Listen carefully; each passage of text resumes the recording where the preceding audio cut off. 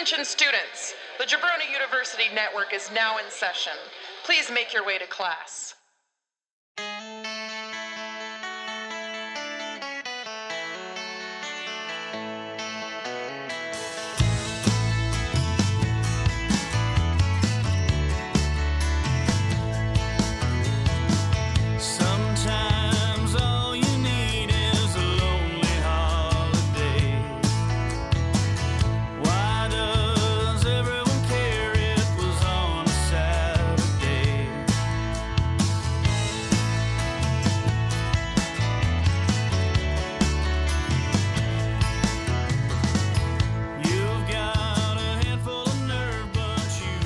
Our guest this week is a name that has come up several times, and for good reason. He is a part of dozens and dozens of albums that you love. In addition to his prolific career as a producer with his own studio, Salad Days, he's a part of the bands Battery and the band Be Well, who are getting ready to do a run of shows with Comeback Kid and Strike Anywhere and One Step Closer. Ladies and gentlemen, welcome Brian McTernan to Why Did We Ever Meet? Brian, how are you? Hey, Wes, what's going on, man? Not much. Like I said, because of how many, you've worked with so many of the people that have been on the show, like Josh English or Joe Grillo or the Air Type 11 guys, there's so many people that you've worked with that I was like, I got to ask him to come on. So thank you for doing that. Yeah, no problem. I'm excited to do it. So the first thing I want to get into is Be Well. I mean, you have to be excited to get back out and play, right? Yes. I mean, the thing that's really weird, it's funny that you mention Josh English because the last time that I played music was before Be Well, besides being a producer, was 1998. And I had been in a band called Milltown, and we had just broken up, and Battery was in the process of breaking up. And Josh English and I were jamming and writing songs, and we got together with Sammy Siegler from everything. And we recorded a demo that was actually really, really, really, really cool. And it's crazy to have done something that cool and then been like, okay, cool. We just won't do anything. And anyway, long story short, I moved, 6 Going on 7 was about to get signed to Doghouse. Civ had just made their second record. I wasn't even sure what I wanted to do. And I kind of thought, I'll move back to DC, kind of start a new band, do music, and that just never happened. And I just started producing record after record after record. And up until I'd say 2018 or 2017, when I started writing the Be Well stuff, I literally had not played my own music in, 20 years. Wow. It's kind of a crazy thing. The fun thing about it is that I kind of feel like it's an advantage in a weird way, because it's I was almost in a hyperbolic chamber. You know what I mean? I had all this stuff, and it was it's funny because the Be Well record, I kind of I wanted to make a record that would no idea what I wanted it to sound like per se, but I wanted it to feel like it should have come out on Jade Tree in 2000. Yes, absolutely. That's kind of I wanted John Yates to do the art. That's just kind of where I am. I just that's when I stopped playing. I just kind of hit the pause button, and I just kind of moved right back to that. Yeah. And it's funny. It's funny that you mentioned specifically Jade Tree in 2000.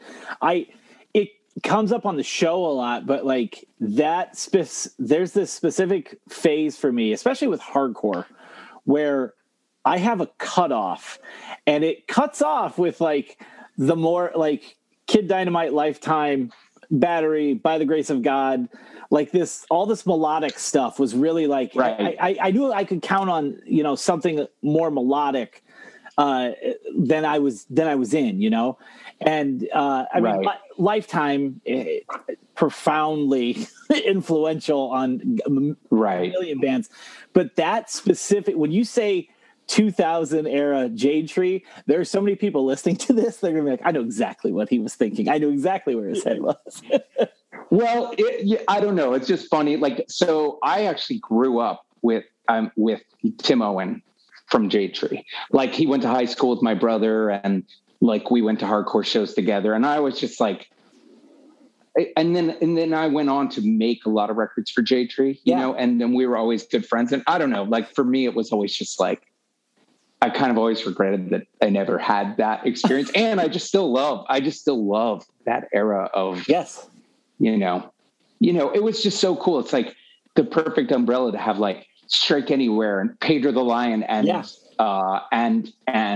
Mile Marker and Mile Marker and Promise Ring and like just all this exciting, you know, it's like there was like the bands of that era, it just kind of worked together well. And, so anyway, when I was like, I'm going to make music, like I know exactly what I want it to feel like. I wasn't sure what I wanted it to sound like. And that was kind of I mean, the cool thing was I didn't think anybody would ever hear it. Mm-hmm. So I just kind of wrote what I wanted to listen to.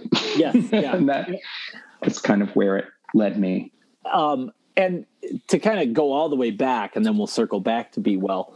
I don't want to get off that yet, because I know that 7-inch is coming out, right? That you and Josh and Sammy did. Right? It is, yeah. Which is so cool, because like Josh and I never had like a falling out by any stretch. It just was like we were so close. I mean, I kind of look at 6 Going on 7 as like the band that was like the first band I ever really got involved with the way that I get involved with bands now. Like they were kind of my, like, I mean, Self-Made Mess was very cool, but like Heartbreak's Got Backbeat was like the first time that I like went to the rehearsal space and we did pre-production and, you know, and we went and like slept at the studio while we recorded and really worked on it. I mean, still to this day, I'm really so I don't know how the fuck we made that record so good with how little I actually knew. You know what I mean? It worked. I mean, you guys caught lightning in a bottle. It's such a good fucking record. I mean, sonically, musically, like all of those pieces fit on that album. You know what's funny is the Thrice guys. Thrice is a band that I went on to make a couple records with later on, and they're a big band, and they their sound guy tunes the PA to this day to Heartbreak's Got Backbeat. No shit. Yeah, and it's like, yeah, that's fucking cool. So it's like the perfect like template for him to. I guess so. Yeah. I mean, so I always get a kick out of that. And the Thrice guys will often like send me videos of it, you know, when he's doing it. And it's like, I don't know. I mean, honestly, like that era of my life in Boston, it was just so exciting, you know, like it's like I was recording. I mean, I didn't know it at the time, but I mean, I was just surrounded by the most incredibly talented people. I mean, Josh English. Mm-hmm. I mean, you know, I think like I think about the way that I think about songs and I think about bass playing and I think about writing. And I just feel like Josh was the first person I ever met that took being a songwriter like so serious. Like he never went anywhere without his notebook. Yeah. You know what I mean? His jotting down thoughts all the time. And I lived in a house with Josh and Jonah Jenkins from Only Living Witness, who sang in my band at the time. And do you know Jake Brennan from Cast Iron Hike? I know Cast Iron Hike. Yes. He's actually a super mega huge podcast guy now. He has that Disgraceland podcast. Oh shit. Is that him? Yeah. And he's a great guy. And I mean, I just like, you know, when you're just like living and breathing every minute of your life with these incredibly talented people, you just get better by osmosis. You know what I mean? Like, yeah. And I mean, you know, it's like I was recording, I don't know, you know, I'm like 18 years old recording Texas is the Reason, Cave In, Piebald, Converge. You know, and the funny thing is it really set me up as a producer because I got like a first front row seat to like a genre being born. And you did. I mean, like, you know, and it's funny because it really helped me later on as a producer. Cause you know, those bands at that time, when I think about what I do as a producer now, I get in there and we're working on the songs, we're working on the arrangements, we're changing lyrics, we're changing progressions, we're changing keys. I wasn't doing any of that then. I was just helping document what the bands brought in. Yeah. But what it did was it taught me what amazing was. Yes. Yeah. And then I'm like, oh, that's amazing. This isn't, how do we move this to that category? And I mean, I just lucked out. And I mean, the thing about it is it's interesting because I was listening to the Where It Went podcast with Supertouch, right? Yeah. And they were talking about how they went to this place, Normandy Sound, to record their album. Yeah. But it didn't matter how good it sounded because the guy that was recording it didn't understand the band. Right. Right. Yeah. Well, I didn't know what I was doing with recording, but I understood the bands. Like I had enough gear to capture it, and I cared enough to work hard enough to make sure I didn't kind of fuck it up. Mm-hmm. But they didn't have to come in and say to me, listen to this. This is what we wanted to sound like. I just knew. I just knew. I grew up in the same world. We were all friends. We were all playing together. And now I also didn't realize at the time in Boston was that you know, you had like this like throwback straight edge scene that was really exciting, but you had like the idea of wanting to sound like someone else. I mean, the bands I was playing with and a lot of the bands I was working on, that idea would never even cross their mind. Sure. You know, you didn't want to sound like 621 was like their own thing. Cave In was their own thing. You know, Cast Iron Height, Converge, Bane, like all these people were influenced by things, but totally trying to go down roads that they hadn't explored before. And I didn't know. I didn't have like the perspective then to kind of realize like how special that was. Yeah. But I do now, you know, and oh sure. And it's hindsight. Like, absolutely. Yeah.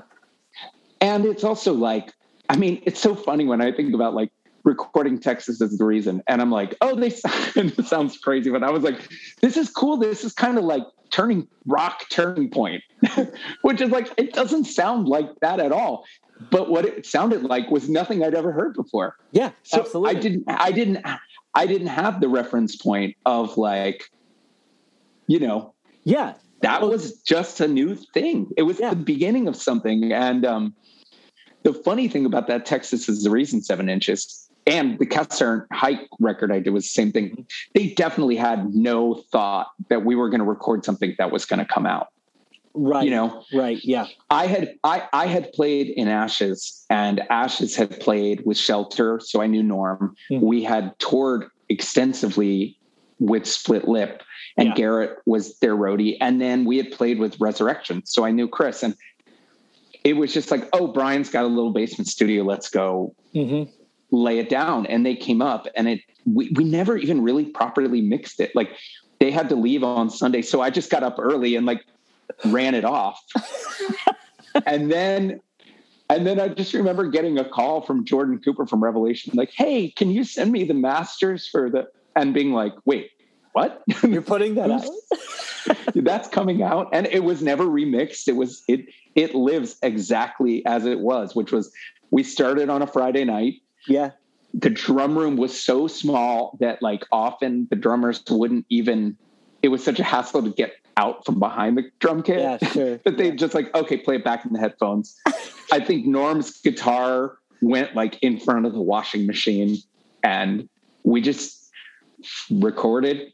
And yeah, I mean, I don't know. It's cool. It's very cool. And I was so young. I mean, it's crazy. It's insane to think about too. Like you're, and I mean, I'm going to list some of them. I wrote, I kind of gathered a list, and I, for perspective, you already mentioned the Texas Is the Reason 7-inch, which you guys couldn't have known, like this was going to set course a huge wave of music. Like it would set the course for a huge wave of my career.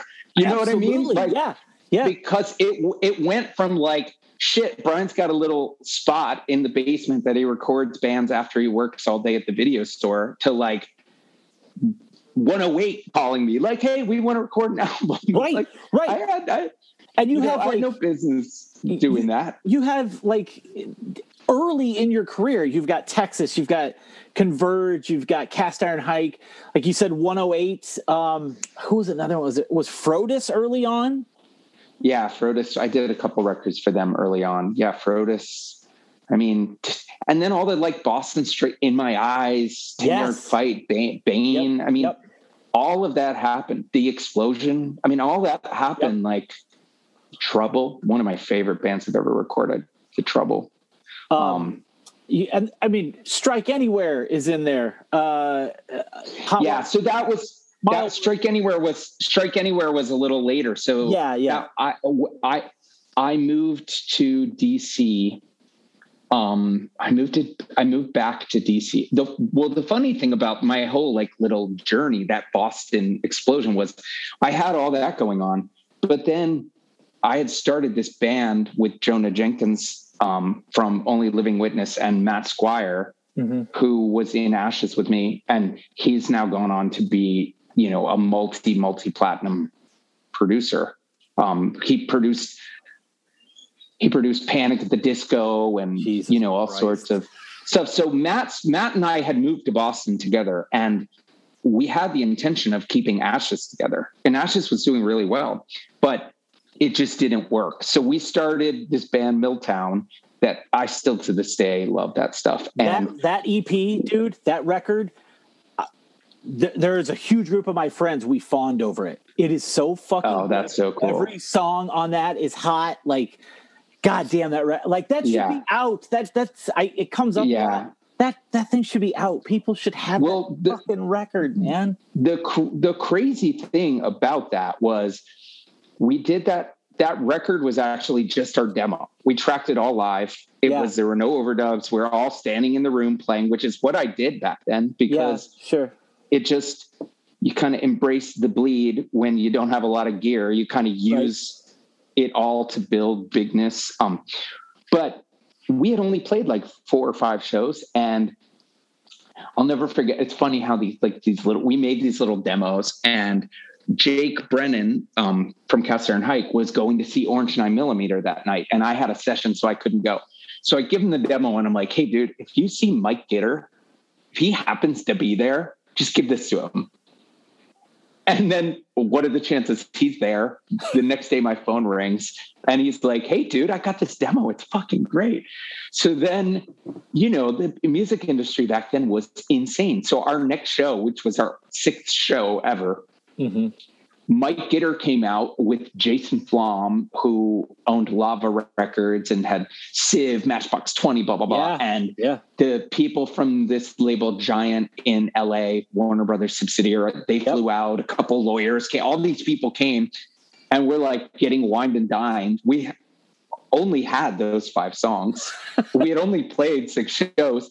And then in the blink of an eye, we're signing like a,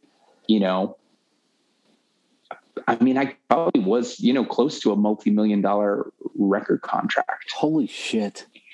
And the thing about that situation, and the thing that's heartbreaking about that situation, is that it was the best. I mean, to this day, Rob and Jay, the rhythm section, are 2 of the best people I've ever played with. I think Jonah is could have been like a Chris Cornell. Absolutely. Like, yes. The pipes, the authenticity, Yes. the lyric writing, all of it. Like, and then, you know, I'm not a bad songwriter. And then Matt Squire is, you know, because he writes songs for like Ariana Grande, you know, I mean, the components were there, yes, but it was just, we didn't have a manager. We had an inexperienced label team. And then the biggest thing was we went with the worst producer. And he didn't get it. He didn't like it. He didn't like me. And the short version of it is the band essentially spent about close to $300,000 recording a piece of garbage record that never got finished. And the label and band collectively decided to scrap. So we go into the studio and we're trying to write singles. Right. And it ended with a physical altercation and then it was just over, you know, it was just done. And so the record was never finished. I mean, some of the new stuff we were writing was so good. And God, that's so heartbreaking. And then, so the funny thing about it was, so I stayed in Boston for a little while and Josh and I were writing songs. Yeah. But I kind of felt like he's got Six Going on Seven. Six Going on Seven felt like an important band to I me. agree completely. Like, yes. I think that if I don't think Americant is a bad record, but I think that if that had been a little bit edgier, maybe, okay, I think it could have been a really big record. I mean, Josh is when you say edgy, what do you mean? Like looking back on it just got a little like, well, okay. So one of the things is I don't think that Josh's bandmates ever really wanted to be in the emo, whatever. Sure. Yeah, sure. And I think that they just kind of went and tried to make like a very adult record, which they did. Yeah. And it's good. Yeah. So I don't know that they could write a bad song if they tried. No. It just wasn't, it didn't have that like intensity and that kind of like, you know how like Josh's voice is like just on the edge, like he's just getting there and it's so like, God damn, you know, it just didn't have it. It was missing a thing that I always thought was like really important about that band. But I didn't know that at the time. And I just thought like, this band we're working on isn't going to happen. I'm just going to go back to DC and start my life over, you know? Yeah.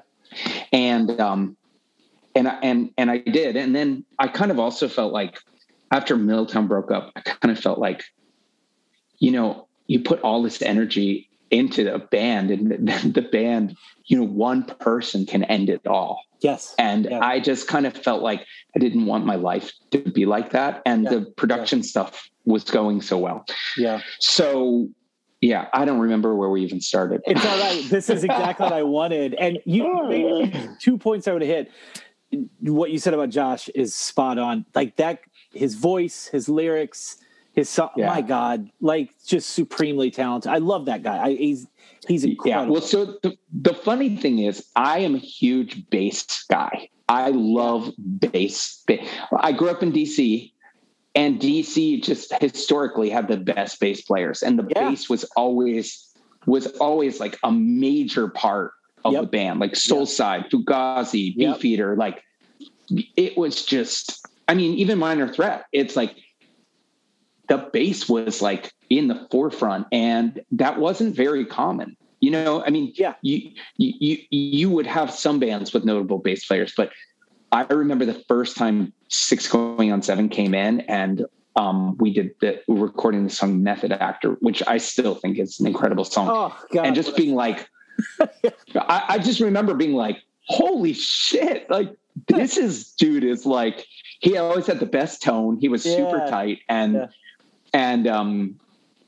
it was just, you know, it's just like I mean, I don't know. Like I kind of like, I'm so grateful to all of those people from that era because like, it's kind of like, I always use this reference, like when I was a skateboarder, my friends weren't very good. I was like maybe the best out of my group of friends. And then one day I like started skating downtown and realized like, wow, I'm not good at all. You know what I mean? Like I didn't have anybody pushing me. I didn't have anybody raising the bar where it was kind of the opposite with music. Like I was living with Josh Inglis and Jake Brennan. I was recording Piebald and Converge and Caven at night. Like I had to step my game up. I mean, and I do think there's something about, whatever, a rising tide raises all ships. Like it was like that then. It wasn't competitive. It was exciting. It was like, oh shit, did you hear how good this is? Like you didn't want to write songs that weren't on the level of your peers. Right. So you had to work at it. Milltown used to rehearse like 5 nights a week. Like it was like, and then I would come home and I would rehearse everything with a metronome, super slow, and slowly speed it all up. And I just wanted to have that muscle. I just wanted to be good. That's kind of like, I'm really big in life on just kind of wanting to always know that I did the best I could. Yes. Which is like a weird thing. There's so many things that you can't control. Yes. Like, especially with records, with producing records, I really can't control, if people are going to buy it, if people are going to like it, or if people, there's so much that goes into it. The thing I can control is like giving 100%. Mm-hmm. And if I give 100% and it doesn't turn out the way that, it doesn't end up being the huge success everybody thought it was going to be, or the band doesn't like the drum sound, or, the stuff that just happens, I can live with that because I did the best I could. Now, if I'm distracted and I've got drama at home and I'm not focused and, I didn't spend enough time with the demos going in, or then, I'll tell you, when those things have happened, and they've happened to everybody, I still think about it. It's not healthy, but I do. And you mentioned something too with Milltown, like that, something that I talked to Artie Shepherd from Air Type 11 and Instruction a while back, and he kind of described it the same way of like, because the music industry is so fucking weird, and it was weird at that time anyway. Like the time that Milltown existed, the record industry was really fucking strange. So like you guys had all of these pieces, but it's still very combustible because you guys are coming from your punk rock roots. Like the Wine and Dining is really fucking weird. Well, the other thing that was weird about it, and like I didn't realize how weird it was at the time, was Matt and I were like 19 and everybody else was 27, 28. Sure. And like, it's funny because I think by the time I was 27 or 28, like I could have managed that a lot. Yeah. I just didn't have the maturity and experience to like know like, hey, shit's bad. Let's just take a minute. You know what I mean? Like we have something special. Why doesn't everybody just go home? Let's take a couple of weeks and let's regroup. Let's go have dinner. Let's talk it. But we didn't do that. We got in a fist fight and never talked again. You know what I mean? It's like, I realize as a producer, like so much of it is like understanding people's idiosyncrasies and like personalities and putting people in the position to succeed and being adaptable so that like I'm not going to say the band, but one of the biggest records I've ever done, the guitar player was like OCD, right?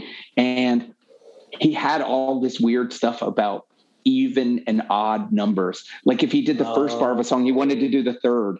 If he did the second, he wanted to do the fourth. And the first record we did together, I just fought him about like, this is insane. It's fucking fun. And then it's like, you know what? Who cares? Okay, cool. I got it. We have to do the second, so we're going to do the fourth. It comes with age, right? It comes with maturity. Right. Yeah. Right. But you guys were all growing up together though. That's the other thing. We were. And the thing about the Milltown thing that was crazy is it all happened in the course of a year. And so unlike the horror stories that you hear of all these other bands, it really wasn't like that at all. Like we signed way too early. We didn't have a manager. Mm-hmm. nobody in the band had experience with, I mean, I had experience with battery, but that was like, you know, I just, you know, you show up and jump around and give the mic out to kids. Like that was like my extent of like music business. And all of a sudden we're like negotiating producer contracts and meeting with the biggest thing is we just bought the label's pitch, hook, line, and sinker. Like we had a list of producers that we all really wanted to work with. Okay. That they were like, they pitched us on this concept, which makes sense when you hear it out loud, which was, hey, this band has such a distinct sound that you've already developed. Mm-hmm. And Brian knows how to record. So you don't need to go with some sonic guy. You need to go with someone that can really capture Jonah's vocals. Like take Jonah to the next level vocally. And so, I mean, I kind of was like, oh, that, you know, it makes sense. Kind of makes sense. Yeah. But yeah. So we went with this guy, Toby Wright, who had done like Alice in Chains and Kiss and all this stuff. The reality is so much of making a record with a band as a producer is respecting the band, understanding the band, caring about the band, putting time in to invest into having a meaningful relationship with the members of the band. Yeah. So this guy came in and was like, oh, Matt Squire, he can play sweeping arpeggios. Like, he's awesome. Brian, he's just playing, like, what do we need him for, right? Little did he know that Matt and I always had this amazing relationship where, like, he's the kind of guy that could write 50 songs and throw them at you. And I was the kind of guy that could pick the 10 that were special and could kind of develop the sound of the band where he could write hits all day. Yeah. And it was like, you kind of need both of those things. Absolutely. In Milltown, you did. And so he really this guy like really isolated like me from the process and did not understand the role that I played in the band, which was like the guy that developed the sound, you know, the guy that so I don't know. It was the interesting thing for me about that was I actually took out of that actually a confidence as a producer. I was kind of like, you know what? That guy fucking sucked. Yeah. Like, he knew how to use all the buttons, but like what I do with bands, like they love me and I love them. And like, you know, I'd stand in front of a bus for most of these guys where he didn't give a shit about us at all. And caring, man, I'll tell you what, it goes a long way. Yes, it does. You know? And that like, cause I hear like, and just that EP that was you guys' fucking demo, like hearing that from an audience perspective, what was there not to get? Like this was there was something there. Jonah's voice is fucking insane. Like, yeah. Well, Jonah did really well on the record, but he's going to do well always. He's like, you know, a once in a lifetime talent, you know, kind of guy.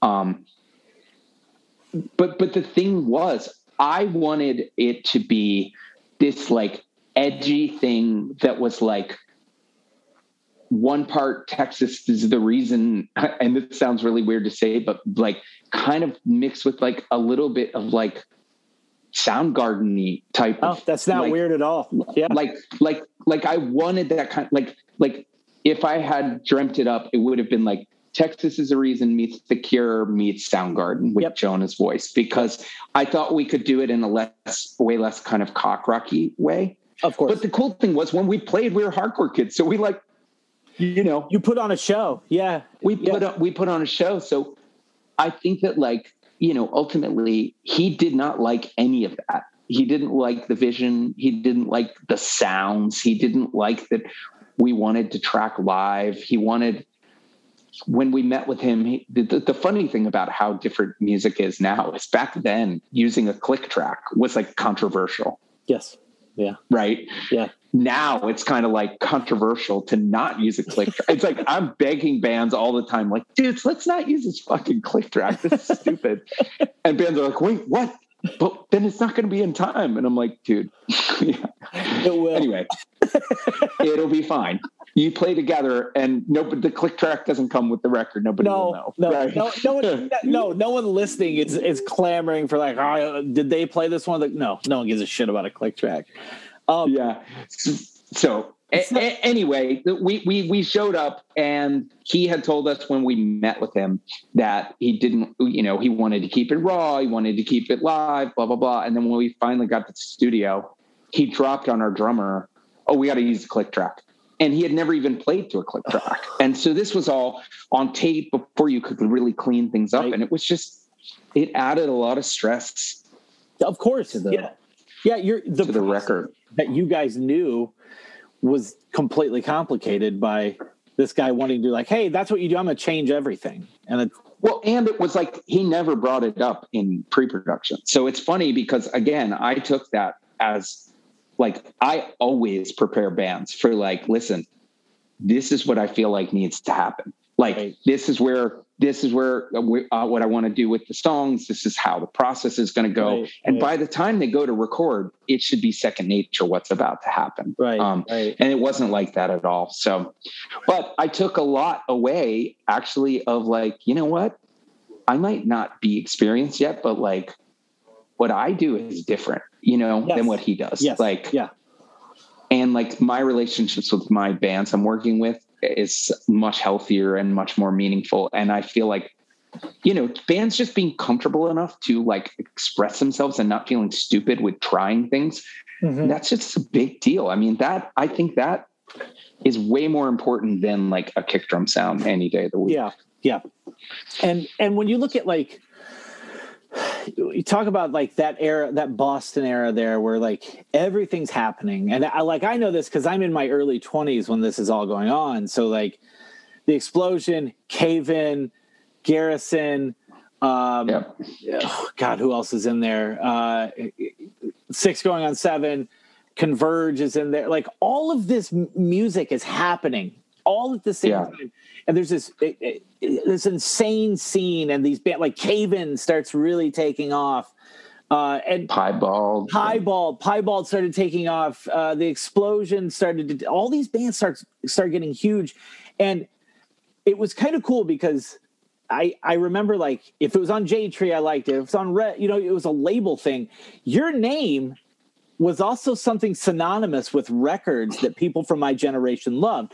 If your name was on the record, sweet. It was like, oh shit, well, I'm going to listen to this. I like your part in Reach the Sky was right. One of the draws for me of like, yeah, I'll give these guys a whirl. And I love those records. Oh yeah. Sadly, I was just at Stu's funeral last week. Yeah. Which was heartbreaking.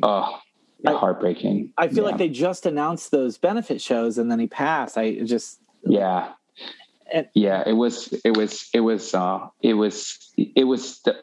his service. I didn't go to the show. I went to the service, and it was beautiful, man. He was a real sweetheart. It's funny because sometimes you have guys in bands like, I never talked to him outside of the studio really. We would message from time to time, but it's like, we did like 5 records together, and I don't think I ever had his cell phone number, but it was like, yeah.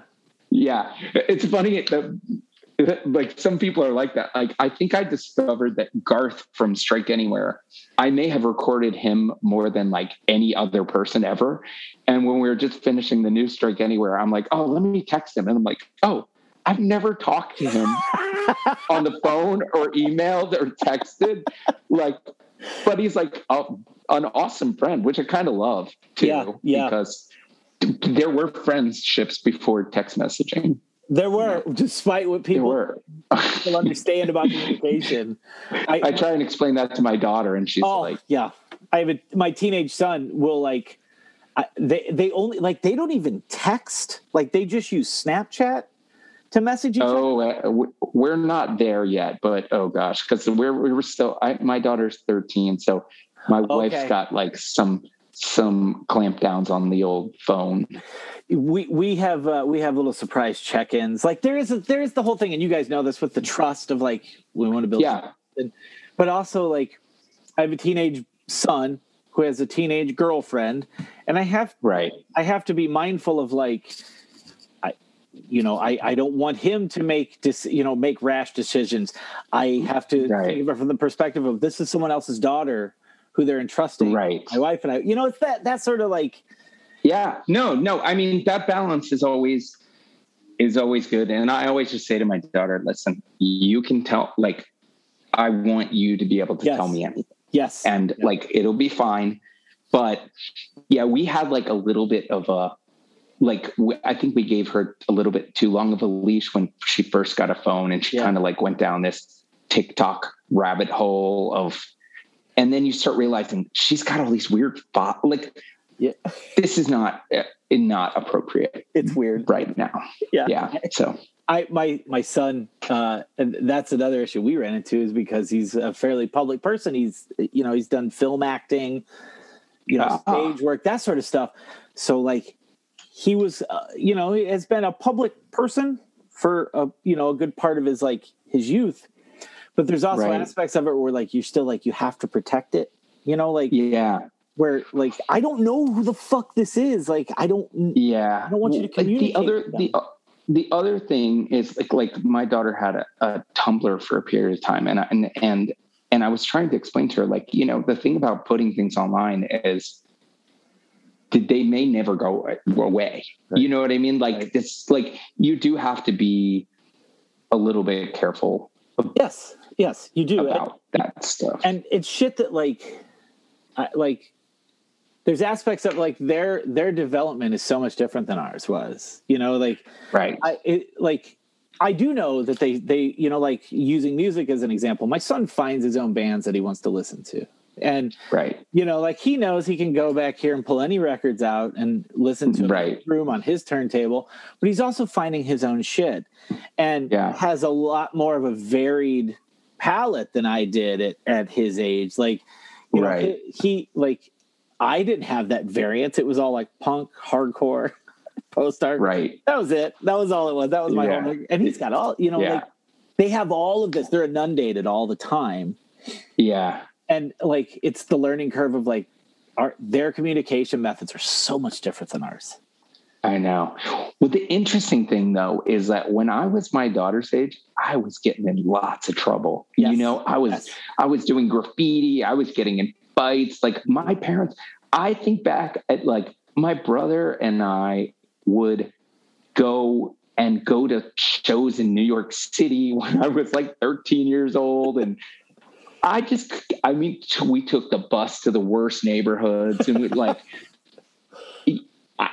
it's crazy to me because my daughter is in some ways they have all of this new stuff, but in other ways she's a lot more sheltered than I was. Yeah. Oh, for sure. Age. Yes, absolutely. And I think that's the variance that people don't see is we were going to shows as teenagers in sketchy places. Right. He still is going to get on his skateboard and ride around with his earbuds in, going to do normal teenager shit. But there's things that I did that there's no way he'll ever do. Like, because I can look back and what the fuck was I doing? Like, why was I? Yeah. Like, what was I doing? Like, just sneaking out in the middle of the night, like 4 of us taking a parent's car. There's not a licensed driver in the car. Insane. Listen, when I was in 8th grade, I was really starting to become totally out of control. And I used to steal my parents' car all the time. And my parents were so dysfunctional that instead of like talking to me about it, my dad put a chain around the steering wheel and like would put like a padlock and a chain so that I couldn't drive the car. Yeah. And it's like so funny how different my daughter, like, I don't know. It's just, I've had this conversation with my son where I'm like, dude, no matter what, if you're somewhere and you're fucked up and you need a run, don't hesitate. Call us. I don't want you, like, we'll deal with the shit afterwards. And he's like, why do you think I'm getting fucked up all the time? I'm like, I don't know. I'm deflecting my bullshit onto you. But well, it's funny you say that because my wife was like, said to my daughter, like, we have to come up with like something you can say if you call me and you say this, I'm going to know, come pick you up. Right. Yeah. And she was looking at her like, why would I ever be in a situation where I needed you to pick me up in an emergency? And I'm like thinking to myself, oh, because that's how this shit works. Yeah. So anyway, it's pretty funny. So when I look at all of these incredible records you've worked on, and a lot of it, you're friends with these bands. These are people, like you formed bonds with them. But if you look at that whole career, like what are the ones to you that you look at that you're the most, like, not saying one band, you value one more than the other, but what are the ones that you hold the dearest to you? Because there has to be ones in there that are precious. I think like for different reasons. So I think this is hard because there's so many records I love. So I'm just going to pick things that are like kind of mile markers for me. Yeah, sure. Yep. I think, that 6 going on 7 Heartbreak's Got Backbeat, like to me, that was the first time I did a record where I was like, okay, we fucking killed that. That's what it's supposed to feel like. And you did. Right. That's an incredible album. And then, and it was just like, it was like, I don't know, we worked really hard on it. We had a lot of fun and it just came out well beyond what it should have. Right.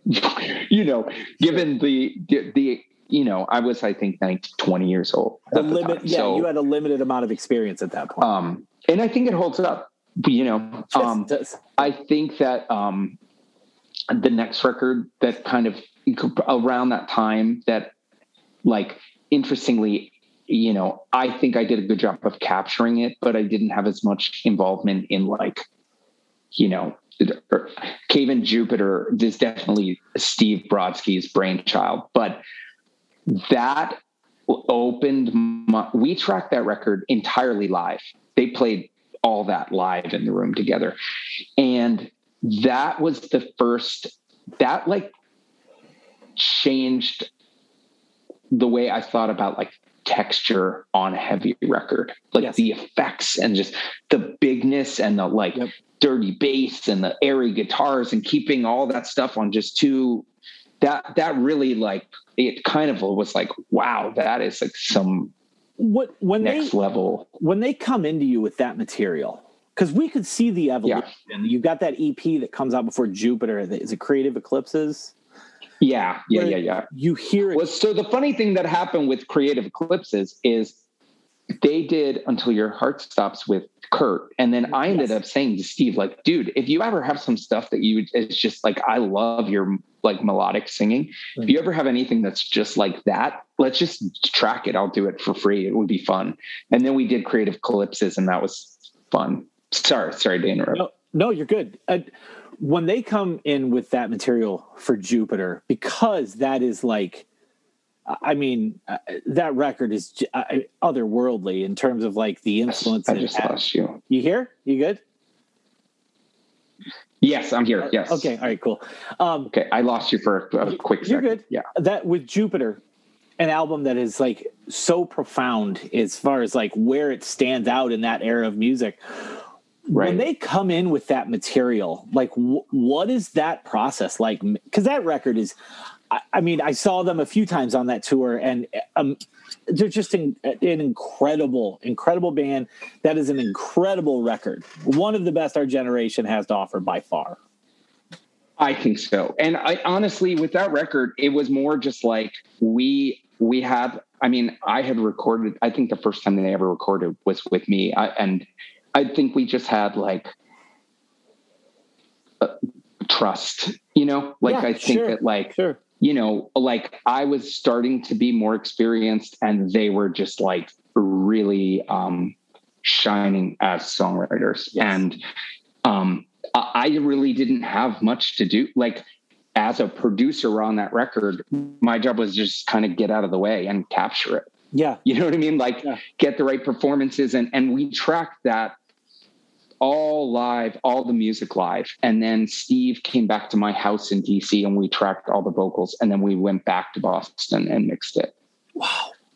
When you're recording that record with them, was there a track that stood out to you as the one that you were like, holy shit? Like he's on another writing level at this point.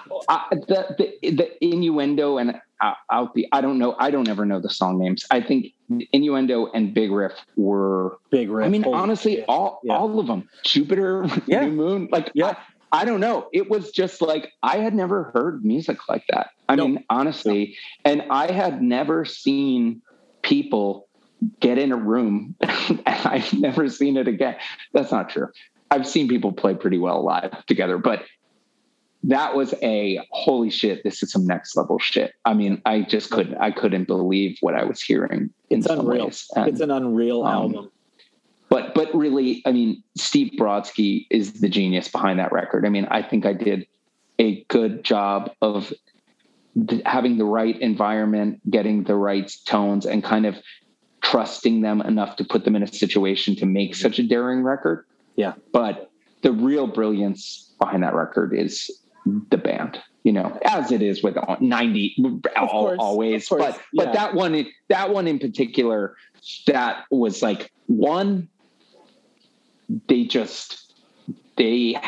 were so good. And two, they were so fearless. Like, Until Your Heart Stops was the hottest fucking shit ever. And they're like, oh, you like that? Okay, we're just going to totally change it. We don't care at all. I didn't fall in love with them until Jupiter. Well, the interesting thing with Jupiter was when it first came out, people didn't like it. It was like, it took some time, and it took them just going out and fucking playing it and letting everybody scream for the old shit, and then being like, no, we're going to play our guitars with ray guns and fucking change the world here, There was it's a funny thing when I think about what their live shows look like then, because there is that divide of guys like myself who were into more of the post-hardcore thing, where into the that sort of stuff, the more melodic, the singing, the experimental stuff, and then the guys that wanted the heavy shit, and that album, they drew a line in the sand. It wasn't intentional, but it was you can come with us or not, but this is we're going down a different road. I remember going to see them play with Converge in Baltimore, very soon after we made it, and people not being stoked, and me being like, oh God, what have I done? Because I was all about it. I mean, when we were doing Creative Eclipses, I was like, dude, I don't think that EP is as brilliant. It's good, but it's not Jupiter. But I think it's not Jupiter. No. I was like, this is fucking cool. You should do this. Yes. And so yeah, I mean, Jupiter obviously another mile mark. So Jupiter, and then I would say the next kind of mile marker for me would probably be Hot Water Music, Flight in a Crash. And one of the things about that record was I had done some pretty successful records at that time. Yeah. But Hot Water Music was the first band that was like, hey, you didn't do our 7-inch and our demo, and then our 7-inch, and then our EP, and then it just makes sense to do the record. They were like a hot band that signed a big contract with Epitaph and was like, let's do this with Brian. Yes. And in the same way that Texas Is the Reason made it totally okay to be let's go record with Brian. Hot Water kind of did that at the next level, and it was kind of Brian's, you can be on a big label and not have had him record your demo and still make a record with him.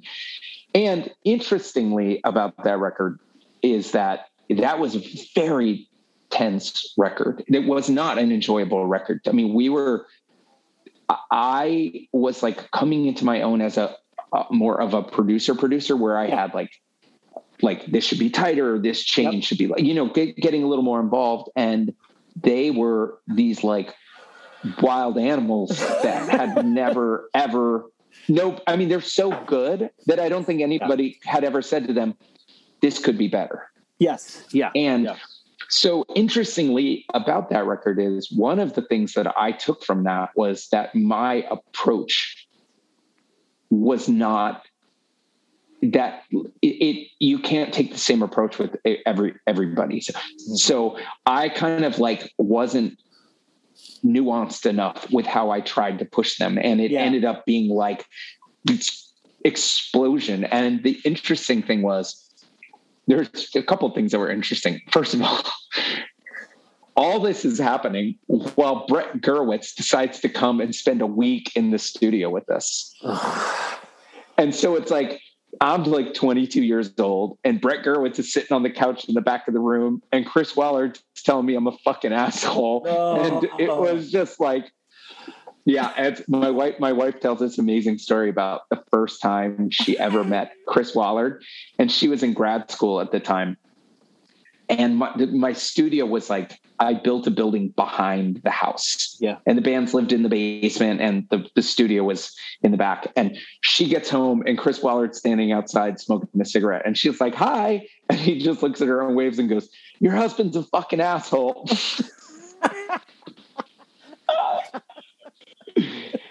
But the beauty of it is I still talk to Chris like every day. You know what I mean? Shit. So, yeah. So, I mean, all of those guys, we're, so the interesting thing that happened with that record was. Fuck, Brett was there? Yeah. Oh, God, dude. Yeah, it was really cool. The other thing I remember that was so funny was he was there and it was like, he was like, you guys ever heard this band Refused? And I'm like, yeah, Battery just played with them. They're awesome. And he's like, it's kind of like blowing up. It's kind of weird. It's like, I don't know what's happening, but like every week it's selling a little bit more and more. Yeah. But it was like right before that happened. Right before it popped off. Yeah. So anyway, I'm sorry. This is what I wanted. Like, this is what the show is. So interestingly, I would probably say the next mile marker is actually Hot Water Music Caution, because what happened was we finished Flight in a Crash. And I think that I don't think there was a person in the room that thought we would ever work together again. Like, I don't think it wasn't like, I knew the record was good. Yeah. Yeah. I loved them. I respected them. I know they respected me and loved me, but it was like very tense. Yeah. And then they went out and they did a tour with Cave In and Thrice. Yeah. And I went to the show, and I can't remember that this may not be exactly what happened, but I remember Riley from Thrice said to me, like, hey, you might want to talk to George. Like, he's like said some like stuff that's kind of, weird. And that was like essentially a Brian McTernan tour, it's Cave In, Thrice, Hot Water Music. Yeah. And so we talked, and George was like, yeah, man, I did not like how you, like, he was like, I realize now with some distance that like you weren't wrong about the things you were suggesting, but I didn't like how you suggested them. And I kind of realized that, and I realize it now, because now I don't have those problems with bands. Like, I'm way more hands-on with tweaking things and changing things, but because I was so young and I didn't have the confidence yet, and I think things came off with an edge. Okay. You know what I mean? Yep. Instead of it being like, hey, you know what would make this better? It was more like, you're doing this wrong. Right. And so we had this talk, and then it was kind of like, after we had this big talk, it was kind of like, I was saying to him, well, I think you're right. And I think I could have handled it better, but you guys kind of put me in a tough position because the record wasn't totally written and you guys were drinking a lot and Brett Gurewitz was there. And it was like, I think I could have handled it better. And I think you guys could have, and then a couple of weeks later, Jason called me, Jason Black, and was like, how would you feel about making another Hot Water record? But it would need to be different. you know? Yeah. So I was like, let's do this. I'll get on a plane. I'll come down there. We'll hang out. We'll work on some songs. We'll just see what the vibe is. So we went and we had this just, I don't know, a career defining conversation where they basically said to me, we felt like you were stressed out and you didn't let us experiment enough. And like, we wanted to get more different sounds and we wanted it to be a little bit more fun. And we wanted, that. And I was able to say to them, okay, what I would need from you in order to have that kind of environment is I need all the songs done. I need all the lyrics written, and I need you guys to be like getting along. And I need this to be like a more pop, like, so to this day, one of the highlights of my like recording career is we had this great pre-production down there, and then they drove up to my studio overnight from Gainesville. And so the basement of the house had its own separate entrance where the band slept. Yeah. So I came down in the morning to like wake them up and say, what's up? And I walk up to the door and they had taped all the lyrics for the whole record to the door. So the first thing I saw when I came down was like, we're holding up our end of the bargain. Nice. And you know what? This might be a hot take, but I don't think there are that many records that have better lyrics than that record. You won't get an argument out of me on that. I think that when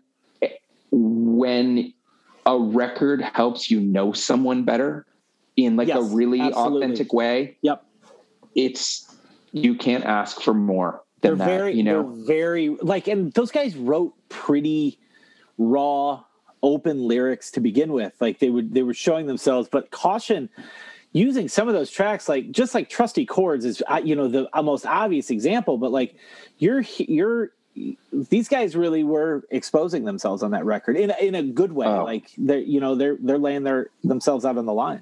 Well, the interesting thing about that was I was remixing it for a re-release on vinyl when I was like starting to write the Be Well record. And I just remember being like, I mean, I'll never be able to write like Chris Waller, but like he fearlessly told the world what was going on with him on that record. Yeah.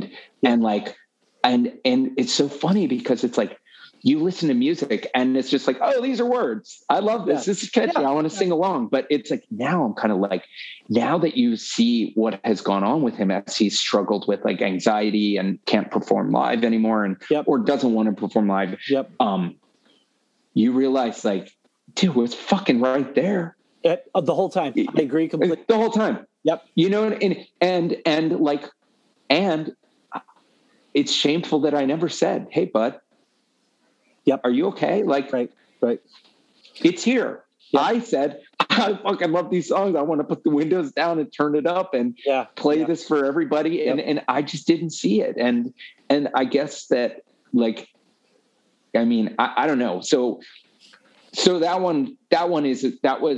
was a big one for me. And then I hope he knows how much he's affected people's lives. Oh, I think so. I'm going to tell you, he's affected my life, and he and Chuck in huge ways. Like Hot Water Music is the first thing I heard after trying to take my own life.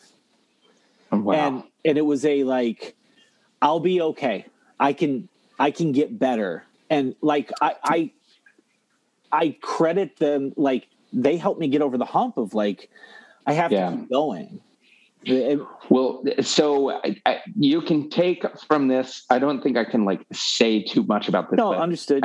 I just spent a whole lot of time with them, and Chris is in the best place that I've ever seen him be in, and it sincerely like warms my soul to see him in the place that he's at right now. Like he is grounded and writing amazing shit, playing awesome, super involved with the band. Good. And has like would kind of like like we were working on something, and there was like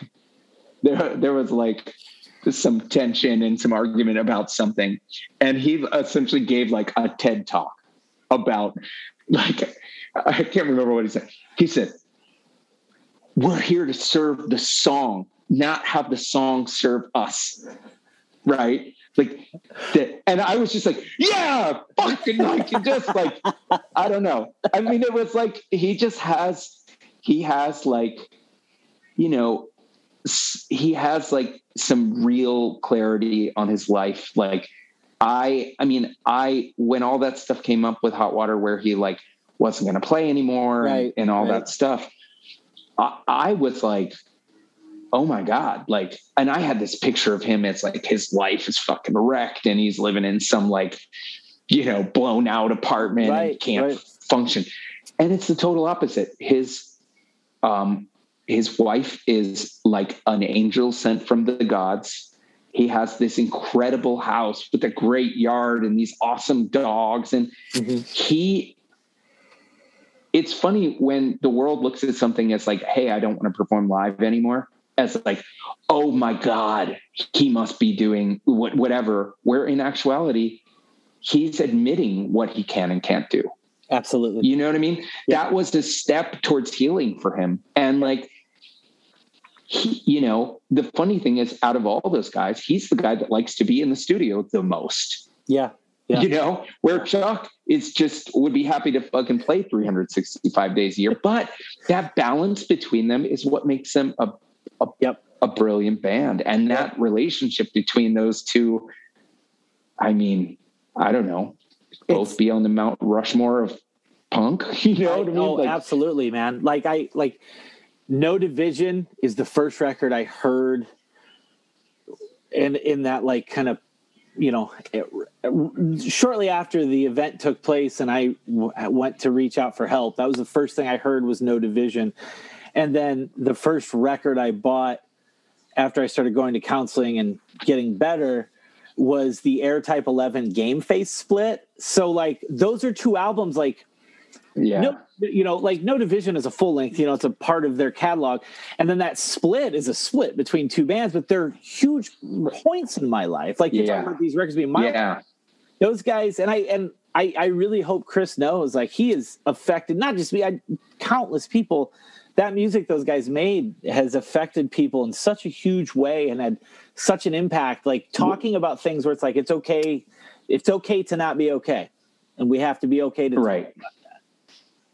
Right. Well, the cool thing I think for Chris is that I think that he took the component out of it that he can't handle, and it's given him an opportunity to enjoy the part of it that he loves the most. Yep. And that's the thing that I wish that Hot Water fans understood more, because it's like every time they post something, they're like, is Waller going to be there? Is Waller going to be there? Yeah. It's kind of like, hey, you fucking asshole, listen to the goddamn lyrics. That guy is the realest motherfucker.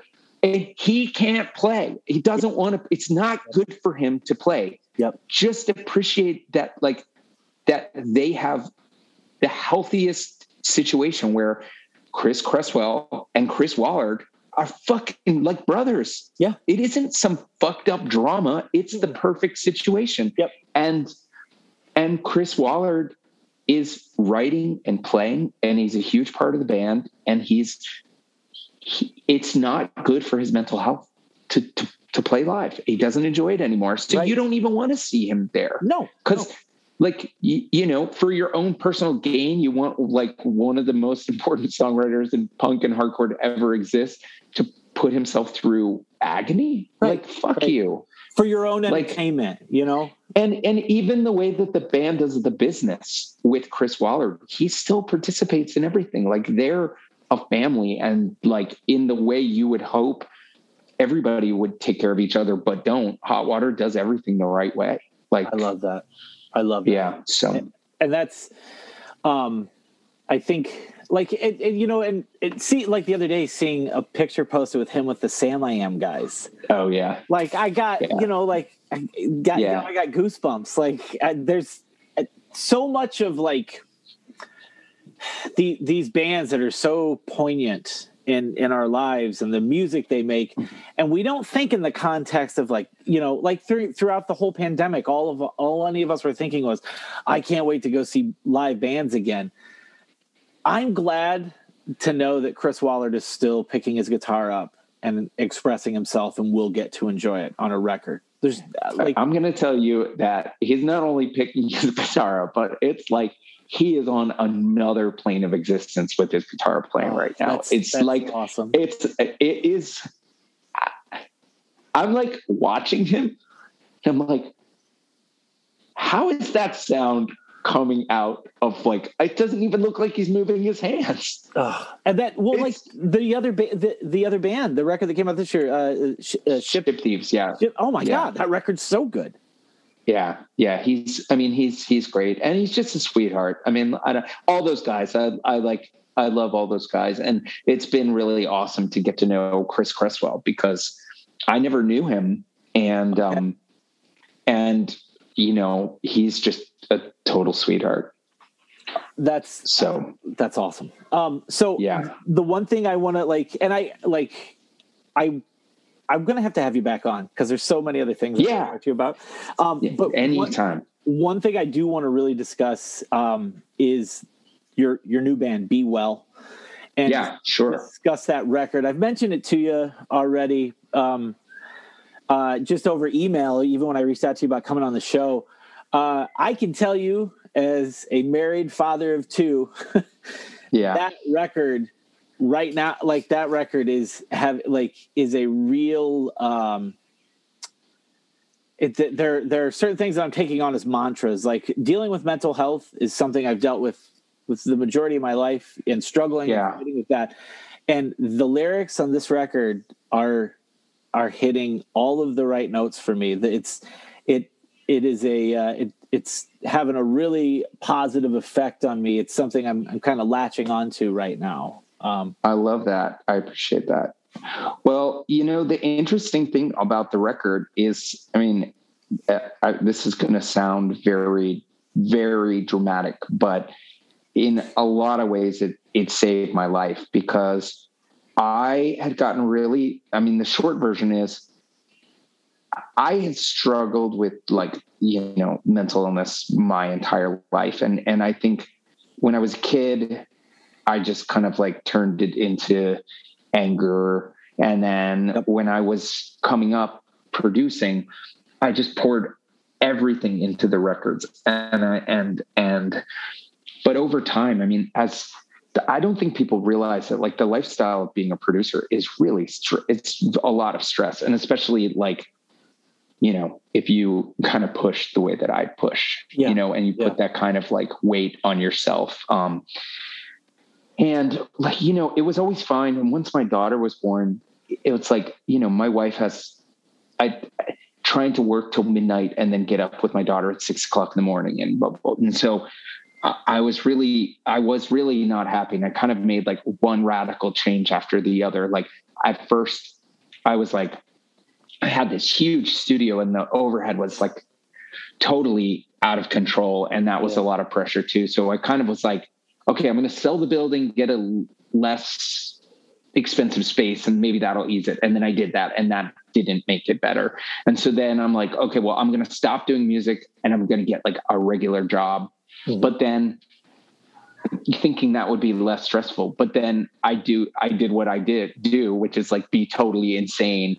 And like, you know, and so like 6 months into having this new job, they made me COO of this big, you know, multi-million dollar construction company. Oh God. And then what I realized is in my whole life, like all of a sudden, this was the first time I was by myself all the time, like driving from place to place and doing that. And I just kind of realized that like this simmering thoughts that I kind of buried in other people's work, I couldn't really get away from anymore. And like, it's like so funny to think about it, but like, I really did think like I need to take this job and be like a regular ass person Right. So that I can be like a better dad and husband. I mean, I really did go into it thinking that. But the outcome was kind of the reverse, which was I was fucking miserable. Mm-hmm. And I was having a lot of like, pretty scary thoughts, like things that I was like, things that I just like, I kind of couldn't shake. And like, I didn't have any way to hide them anymore. And I didn't even have anybody to talk to about it. I mean, what I didn't realize is the spending your life making records with all the people we've been talking about. I mean, you're surrounded by just these big, beautiful, wonderful personalities. So even when you're not talking about what's going on, you just are filled with this kind of camaraderie and, and then all of a sudden I was alone. I'm working a job I didn't care about, putting the same kind of passion into it that I've put into everything I've done in my life. Mm-hmm. And I was just coming home and drinking and tuned out and like totally not present for my daughter, not present for my wife, unaware of what was going on in their lives, and totally basically doing anything I could to not think about what I was thinking about. Yes. And then like a really kind of crazy thing happened, which was we got asked to do a Battery reunion show. And so I was kind of like, yeah, fuck it. I didn't ever like doing that stuff when I was producing a lot of records. I just felt uncomfortable, but I wasn't doing anything anymore. So I said yes. And then out of the blue, the guitar player one day sent me a song. Mm-hmm. And I hadn't written lyrics in 20 years. And he sent it to me at like 6:00 in the morning.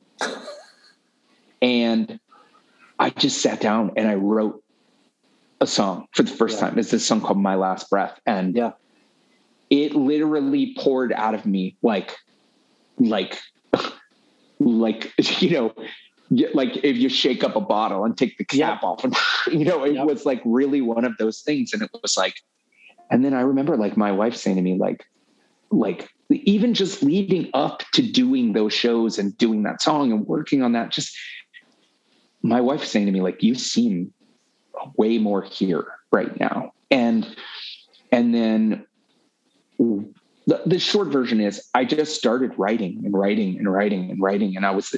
it was really hard at first. But then I started looking at what I was writing and I'm like, holy shit. Like it would be maybe just like something weird if like some of this was coming out in one song, but when it's like when these themes keep coming up and they keep coming up, like I need to pay attention to this. And the funny thing about the record is I might have said this earlier, but I just never thought anybody would hear it. You know what I mean? I'm in my 40s. I hadn't played music in 20 years. And even when we first started demoing this stuff, I couldn't even get people to listen to it. Right. Like I would send it and like, I'm guilty of this too. Like a bunch of 40-year-old dudes send me like, oh, we got a new band. I'm like, okay, like, sure, fine. And anyway, the interesting thing, and this is like, it kind of brings me back to like why I feel good about like kind of dedicating my life to like hardcore and punk and music in general, is that, the kind of story of Be Well and me is that I literally put on paper things that I had spent pretty much my whole life feeling like if anybody knew this about me, they would not want me in their life. They would not want me. They wouldn't want to trust me to be in charge of their project. They wouldn't want to be my friend. They wouldn't want their kids to come over, like, right. Yeah. Like the things that the storyline in my head was, I'm the only person that thinks this and I'm fucked up and I'm a phony and I am fucked, this is right. I'm totally alone here. And people are going to now know this and there's no turning back. And it's been just the total fucking opposite. It's like, I feel a million times more connected to my wife and daughter. I feel like my relationships with my friends now that they like the thing about it is I make more sense when you know this part of me. So if you don't know this part of me, you might just think like, oh, that he's being a fucking dick, or like he, you know what I mean? Like, or whatever. But if you do know this part of me, then those things have like context. And the other thing is, little did I know that there's like so many people that have had the exact same feelings and experiences. And it's so amazing to like kind of share with the world the thing that you felt like would make you even more isolated, only to find out that like you actually are really loved and cared for and respected, and you aren't the only person that's feeling those things. So for me, it's just been like, I mean, like, listen, I'm going to be dealing with like mental health stuff for forever. It's not, I mean, it's not, you know, it's like both sides of my family, I'm loaded for it, but it's like, I have an outlet to like talk about it. And I have a community of people that like totally understand, and like, and just doing the band is like, I mean, I'm like a different person right now, you know? I mean, it's like, I feel like it's like just having things on the horizon, that alone, it just things that like you committed to doing.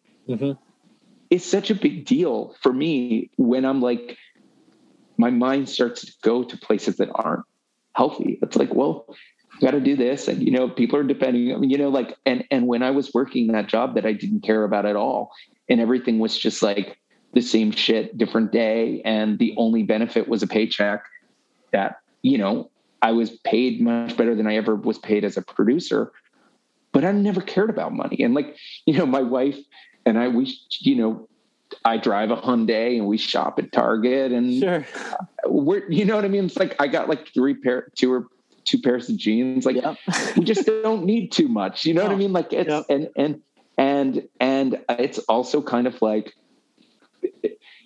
the funny thing about it is that like, I always kind of felt, well, if bands thought this, if they knew this, they wouldn't want to trust me, you know, who wants like, you know, part of being a producer is being captain of the ship. It's been the opposite. Bands are like, oh, we want to work with Brian. Like he gets where we're at emotionally, like he's going to understand what.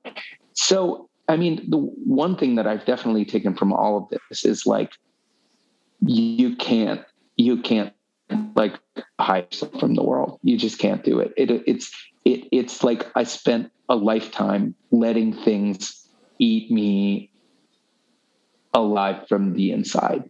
And then I woke up one day and I was like a shell of a human, you know, and I wasn't okay. I just wasn't. And fortunately, like my wife, you know, like for the first time we were like super financially comfortable, but she was like, you have to fucking quit. And you need to be doing something creative. Like it doesn't need to be producing. It doesn't need to be playing. It needs to be something you love and care about. And like whatever we have to do to facilitate that. And the amazing thing about that is like, you know, you have kids and your life is, you know, you get into the routine and sometimes you forget why you're even together with, not like, I'm not saying like I didn't, you know, but that was such a reminder of like, oh, this is why we're like, this is why we are together after 27 years or whatever. It's that you understand and you want what's best for me, even if it's at a cost to you. So Brian, I would want to keep going, but that is such a beautiful way to pull this episode together. I would feel like a shill if I did something shitty and tried to keep going. Man, that's beautiful. And from the audience perspective, you made a record that it's doing that service for others. I appreciate that. To that part of me, the exact same thing of like carrying the load of so many people on your back and not dealing with your own thing just buries you further and further underneath of it, and you lose yourself, and then you turn around and you can't get out of it. And to hear how honest those lyrics were on that record, like jarring when I first heard it, and then to hear you explain like it poured out of you that way, that makes complete and total sense to me. It's a beautiful, that's going to sound weird, but it is truly a beautiful album, and it's a beautiful experience to listen to. Okay. Well, I appreciate it. And I'm so happy we've connected. So you don't be a stranger now. I absolutely won't, because there's so much more I want to ask you about and like zero in on albums. Right. So this means you'll just have to come back on the show at some point. Round two. Round two. Right. So Brian, before we go, you guys have Be Well shows coming up with Comeback Kid, Strike Anywhere, One Step Closer. These dates are in November. Where can they find out? Where can they find the Be Well record? Find out about the tour dates, and where can they connect with you if they'd like? The Be Well Instagram is probably the best. It's Be Well HC. Mm-hmm. And then my Instagram, my personal Instagram is Salad Day Studios, and I do my best to try and respond to everybody. So. You do. I can attest. You do respond. Yeah. So feel free to hit me up. And then we have a lot of shows. We have that. We have a little run with Boys That's Fire. Mm-hmm. And then we just announced some shows with H2O. Then we're doing Comeback Kid, and then we're Strike Anywhere here, and then we're going to Europe as main support for Comeback Kid. Awesome. And then we're not allowed to announce it, but I'll announce it here. In the fall, we're doing Hot Water Boys That's Fire in Europe with Sam I Am. Oh God. So yeah, when I saw that tour, I was like, why the fuck is it not here? That's like, so we're special guests on that because it's not going to get announced until after Comeback Kid. But gotcha. Unless you have like this diehard German fan base for your show right now, I think we're safe. You're good. As far as I know, that's not a thing. So. Yeah. So it's actually like a shitload of shows. It's like crazy when I look at the list of it all, because we've only played 8 shows. Holy shit. Right now. And then we have like 50 shows in the next 4 months or something. So that's insane. It's exciting. And I love my bandmates, and it's like, it's not combustible at all. It's just like a bunch of dudes that like, I mean, I've made records with all their bands. So it's like, they kind of it helps. And Be Well, me in the band is like, it's funny. It's like the total opposite as me as a producer. Cause like, instead of like pushing everybody, I'm just so fucking appreciative that they're willing to go out and lose money and help me with my midlife crisis. Yeah. Well, I mean, your midlife crisis is having a positive effect. So please keep doing that. Yes, it is. Brian, thank you so much for coming on the show. And we will definitely do this again. There's so much more I want to talk to you about. So we'll say this is, we'll table this for the next time. Yes. Sounds good. Thank you. Yep. And we will talk to all you guys next week. Later.